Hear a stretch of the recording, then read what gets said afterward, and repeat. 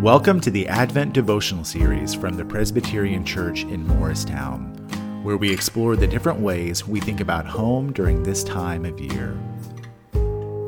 If you enjoy what you hear, please subscribe, or if you have someone in your life that may be inspired by this message, please share it with them. Let's listen to how God might speak to us today, and remember to be the good in your community, a community that matters. Our Advent devotional reading for today is Matthew 1, 18 through 25. Now the birth of Jesus the Messiah took place in this way. When his mother Mary had been engaged to Joseph, but before they lived together, she was found to be with child from the Holy Spirit. Her husband Joseph, being a righteous man and unwilling to expose her to public disgrace, planned to dismiss her quietly. But just when he had resolved to do this, an angel of the Lord appeared to him in a dream and said, "Joseph, son of David, do not be afraid to take Mary as your wife, for the child conceived in her is from the Holy Spirit.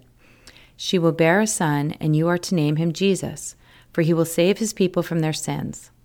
All this took place to fulfill what had been spoken by the Lord through the prophet. "Look, the virgin shall conceive and bear a son, and they shall name him Emmanuel," which means God is with us. When Joseph awoke from sleep, he did as the angel of the Lord commanded him. He took her as his wife, but had no marital relations with her until she had borne a son, and he named him Jesus. God is with us. This line from Matthew 1 is the essence of what coming home for Christmas meant to me during my college years. The creche would be set up in its usual place, the Christmas music would be set up on the piano, the countdown to Christmas Eve services would be on. I felt God with us as we prepared for Christmas, but never more so than when we entered the sanctuary on December 24th. I asked my children about their memories of coming home to church at Christmas.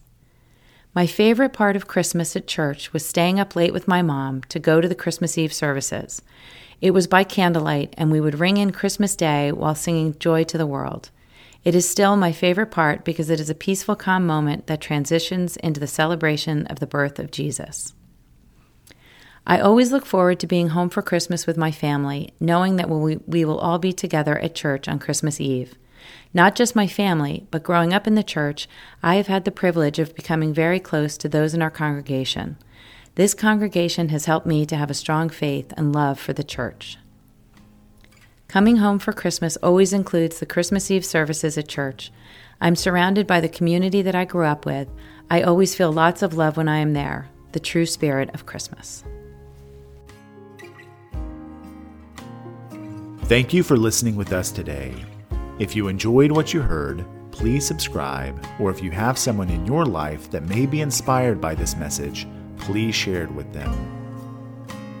Visit us at www.pcmorristown.org or find us on YouTube, Instagram, and Facebook to stay connected with our church. But most of all, remember to be the good in your community, a community that matters.